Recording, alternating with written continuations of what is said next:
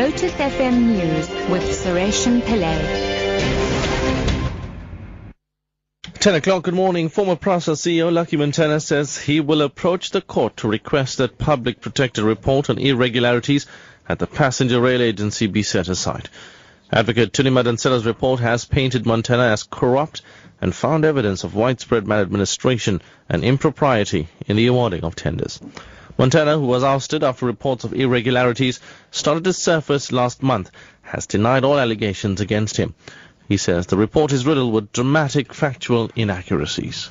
During cross-examination by Mr. Van... When I watched yesterday, I thought that what he succeeded in doing was to create drama, sensationalize the issues that are there. I do not agree with them, and that is why I've taken a decision that since Advocate Madonsela is a public protector, not a court or a judge, that this report I'll place it for a review and of course ask a court to set it aside based on all of those wrong things. So what you are saying, I do not agree with. I think that you got it so wrong. Gold mining companies say the Treatment Action Campaign and Sonke Gender Justice Network should not be accepted as friends of the court. This relates to a class action being brought by former miners seeking compensation for contracting silicosis. The two NGOs believe their acceptance will assist the court in hearing expert evidence.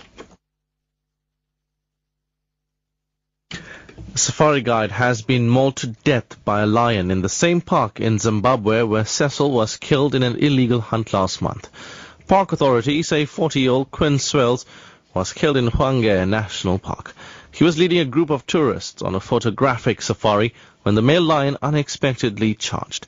According to a statement, Swells did everything he could to protect his guests. Cecil's death caused global outrage, reviving questions about big game hunting and its sustainability in Africa. And finally, the British government is due to unveil the details of its latest proposals to tackle illegal immigration, including a 6-month sentence for the new criminal offence of illegal working. The BBC's Daniel Sanford reports. The immigration bill, which should be published before Christmas, will include a criminal offence in England and Wales of working illegally. We have now learned that the maximum penalty will be 6 months in prison and an unlimited fine, as well as the possibility of wages being seized as proceeds of crime. Business discovered using illegal workers will no longer be able to claim they didn't know a particular employee was not allowed to work.